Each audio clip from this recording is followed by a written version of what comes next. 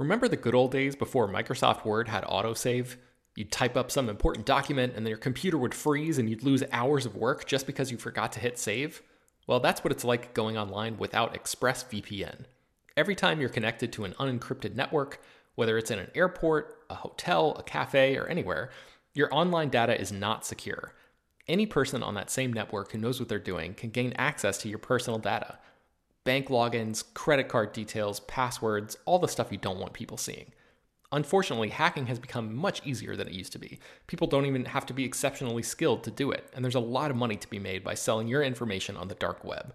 ExpressVPN stops hackers from stealing your data by creating a secure, encrypted tunnel between your device and the internet.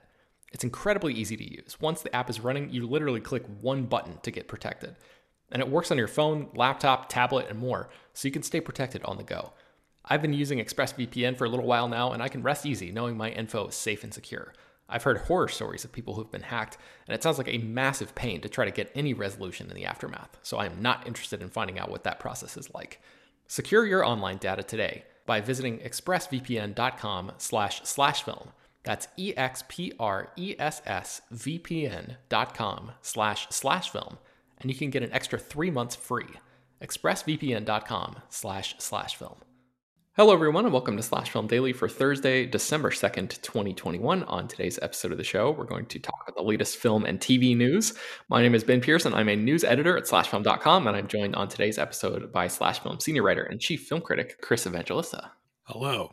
Hello. All right, let's get into it. Just a quick episode today, a few stories we wanted to hit. Guillermo del Toro, who is making the rounds for Nightmare Alley, his new movie that's coming out very soon, is talking about wanting to resurrect an old project. Chris, tell me about that.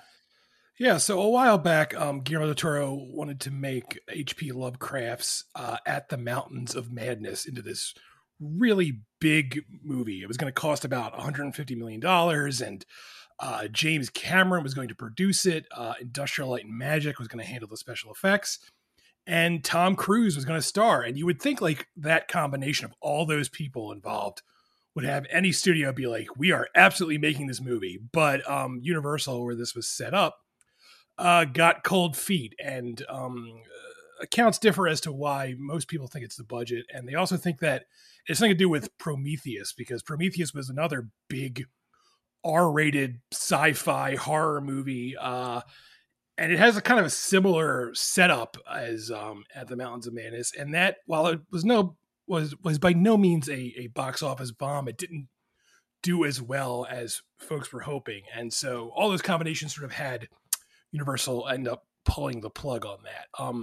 Since then, though, of course, Guillermo del Toro has only just risen in stature. You know, he won Oscars for The Shape of Water, that won Best Picture and Best Director.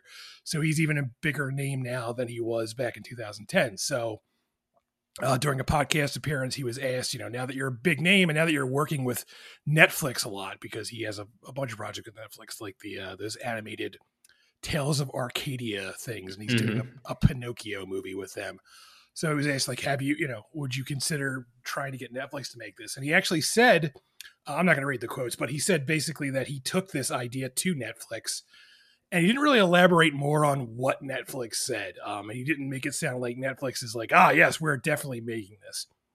But he did say that if he did get to make it now for Netflix, he would make it a lot weirder and a lot stranger and a lot less blockbustery than it was going to be as a big Hollywood movie, because Netflix doesn't need it to be that, basically. And he probably wouldn't reach out to Tom Cruise again. And so it would, basically the script he wrote for that Tom Cruise version would have to be changed a lot, and it would be a much different movie if he did end up making it for Netflix. But that's not to say it's actually going to happen. It's just that he hasn't given up on the idea yet, basically. I was going to ask you about that, Chris. If this happens, do you think that the trade-off there is worth it? Like the potential for this story, is it great enough for him to get super weird and a little bit more niche maybe with some of the material? And if he casts somebody who is less well known than Tom Cruise, or do you think there's actually in a fictional scenario where Universal has enough confidence and money to back this project, do you think that the the sort of restrictions that Del Toro might have, the bumper, the bumpers around the project might have actually helped him, I don't know, focus in a little bit more. We've seen with Peter Jackson, I think, is like a good example of somebody who, when those bumpers are removed, he can get a little, I don't know, unfocused at times. So, what do you think about that? Yeah, I mean, that's a good question, Ben, and I'm too tired to answer it. But, you saw Nightmare Alley last night. That's why you wrote a review of it on people can read it at slashfilm.com. Yeah. I mean, look, all I will say is I would love for him to make this in any shape or form. I would love anything from Guillermo del Toro. And, he took a little time off from directing after Shape of Water. I'm glad he's back now in Nightmare Alley. I hope he doesn't take another few years off again. Like, basically, I want as much Guillermo del Toro movies as I can get. And when I say that, I mean stuff he directs. I know he's got a lot of stuff he produces and his name is splashed all over it. And that's fine. I don't care. I want to see him direct. I don't want to see him produce things. I want, directions here. And so if Netflix was like, yeah, we'll let you make this for a certain amount of money, and he did it, I would be all in. Yeah. I'm definitely curious, and I really hope that they do not pull the plug. The opposite of pull the plug. They plug the plug in for this adaptation, because I mean, this is something that he's been talking about for so long, and I'm so curious to see if it actually happens, and if it does happen, if Netflix actually like treats it well, or if it just like becomes yet another drop in the ever flowing stream of content. But all right, so let's talk a little bit about the Game of Thrones prequel, The Tales of Dunk and Egg. We've mentioned this before. It's based on a novella by George R.R. Martin, who wrote Song of Ice and Fire, which is the whole book series that Game of Thrones was based on. And HBO has been developing this show, and now they have attached a writer and producer, and that guy's name is Steve Conrad. And he has directed or sort of cooked up shows like Patriot and Ultra City Smiths, which is an animated series on AMC. Perpetual Grace Ltd. He's been responsible for that. He's also written some stuff in the movie world, The Pursuit of Happiness, the Will Smith movie, and The Secret Life of Walter Mitty. The Secret Wife of Walter Mitty would be a whole different movie. Walter Mitty, get your secret wife out of here. So I actually have not seen Patriot, the Amazon series that Steve Conrad created, and that I think is probably his best known thing, his best I don't know. Aside from those movies, like the thing that I guess you could say best represents him as a creative overall. Did you see Patriot? You know what that show is? No, I've heard of it. I have not seen it though.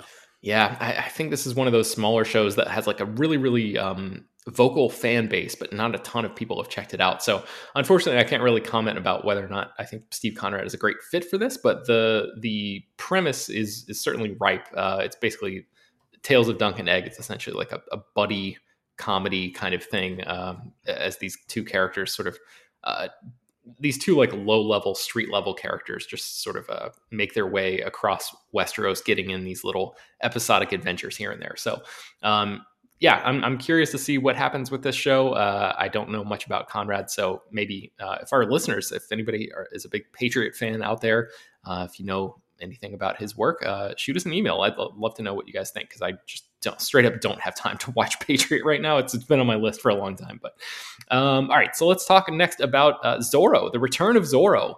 Chris, there's been a lot of Zorro talk over the years that has never really panned out, but here's another Zorro announcement. Tell me about it. Yeah. So like you said, Ben, there's been a whole bunch of potential Zorros. There was going to be a futuristic Zorro. There was going to be a gritty Dark Knight Zorro. There was going to be a movie called Z, because, Zorro starts with a Z.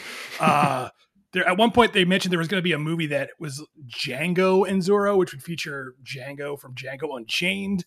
There was going to be a Robert Rodriguez TV series with a female Zorro, and none of these things have happened, which seems to indicate that this latest version might not happen either. But if it does, it will be called Zorro 2.0, which, man, oh man, like everything about this sounds like something from like the early 2000s or like the late 90s, where computers weren't as prevalent, for home use as they are today, and people didn't really know what they were.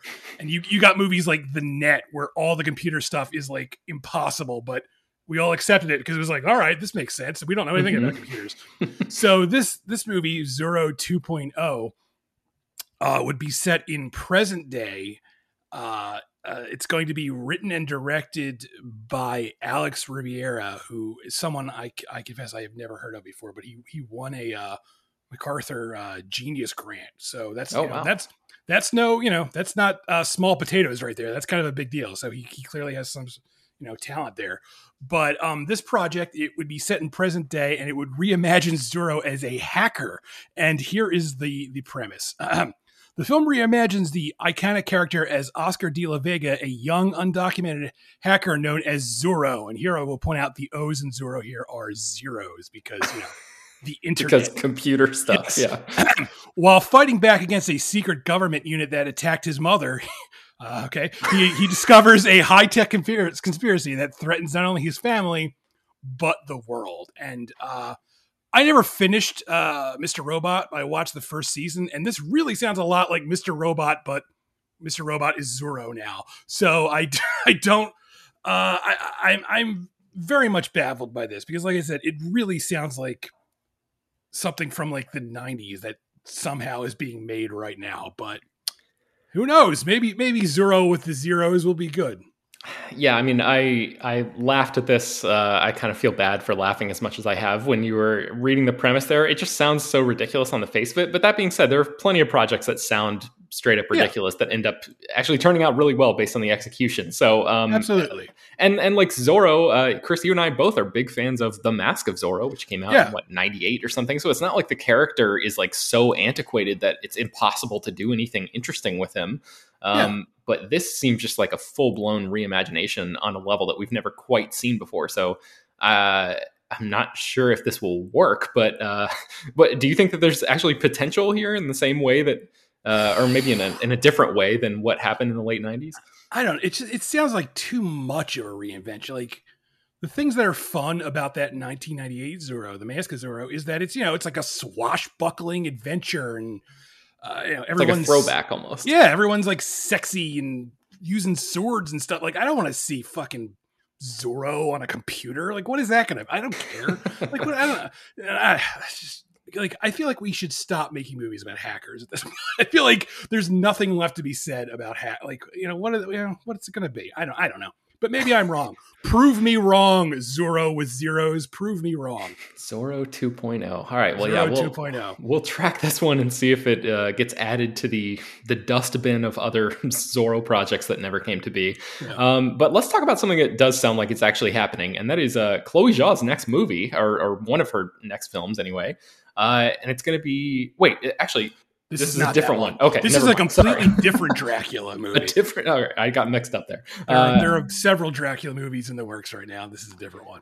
Okay, I was going to cut that, but I'm just going to leave all of this in the episode. So yeah, might as well. So, Chris, tell me about this other Dracula adjacent project that's going on, and the incredible piece of casting that was just announced. Okay, so yeah, this film is called Renfield, and it's going to be a comedy about Dracula's bug-eaten sidekick. If you've read Dracula, if you've seen pretty much any Dracula movie, you know there's a character named Renfield who is Dracula's human familiar, basically, and he spends all of the book and most of the movies locked up in an insane asylum. So it's kind of a shitty familiar, really, Dracula. Like, you couldn't pick someone on the outside, but I digress. Anyway, Nicholas Hoult is playing the titular character. He's playing Renfield in this, and now we've learned that Nicolas Cage is going to be playing Dracula, and boy, oh boy, is that exciting, because you just hear that news and you're immediately like, hell yes, that makes a lot of sense. Nicolas Cage, he kind of is like, he's our modern day Vincent Price in a way. So I would love to see Nicolas Cage as Dracula. And of course, he's played a vampire before, sort of in a Vampire's Kiss, a very, very weird movie where he plays a book publisher who thinks he's becoming a vampire, but really he's just going insane from rabies. So yeah, I pardon the pun, but I'm sure Nicolas Cage will sink his teeth into the role of Dracula. So, Chris, on a recent episode earlier this week, you and I were just like praising Nicolas Cage for the subtle performance that he gives in the movie Pig. And this does not sound like I mean, is it even possible to imagine a Nicolas Cage subtle Dracula? Or do you think this is going to be one of those like super over the top where he just like embraces what he's, I guess, arguably best known for and just really like chews the scenery all the way through? Yeah, it's hard to say because I've read through various sources that the real focus of this movie is the Renfield character, and he's supposed to be the comedic character. So it is possible that Nicholas Hoult will be the one going zany here, and Nicolas Cage will be playing it straight. I really don't know. I guess it's a little too early to tell. But like you said, like it's really hard to picture a straight Nicolas Cage Dracula performance. Like I'm just picturing him wearing like the big cape with the huge collar, and he's just running around. He's just using his Nick Cage voice, or he's doing that Bela Lugosi Dracula accent. It's impossible to picture anything else but that. But I guess we'll see. Okay, so then one other piece of casting news here is that Awkwafina has been added to the cast of this same movie. Unfortunately, we don't know what character she's going to be playing. So, given your knowledge of this this property, Chris, do you have any guesses about what kind of character Awkwafina might be playing here? It depends on how close they're sticking to Dracula. I mean, there are several female characters in Dracula. There's Mina, there's Lucy, there's Dracula's bride. So I guess she could be any of those, or she could just be like a completely new character they made up for this movie. Is there any that you think she might be particularly well suited for in those? I don't know. I feel like maybe she would be a good Lucy, but yeah, she could do that. Again, it's hard because I don't know what they're going for. I mean, they're obviously going for a comedy, but it's hard to tell like how broad it's going to be, how silly it's going to be, how, is everyone else going to be playing things straight while Renfield is the silly one, or is the whole movie going to be like, Dracula Dead and Loving It, but with Nicolas Cage? It's hard to say. Oh, wow. Well, I had not considered that, and now I will be doing nothing but considering that for the rest of the day. So here's hoping, fingers crossed. But all right, I think that's going to bring us to the end of today's episode of the show. You can find more about all the stories that we mentioned on today's show at slashfilm.com and linked inside the show notes of this episode. Slash Film Daily is published every weekday, bringing the most exciting news from the world of movies and TV, as well as deeper dives into the great features you can find on the site. You can subscribe to the show on Apple, Google, Overcast, Spotify, all the popular podcast apps, and send your feedback, questions, comments, concerns, and mailbag topics to us at peter@slashfilm.com. Make sure to leave your name and general geographic location in case we mention your email on the air. Don't forget to rate and review the show on Apple Podcasts. Tell your friends, spread the word. Thank you for listening, and we will talk to you tomorrow.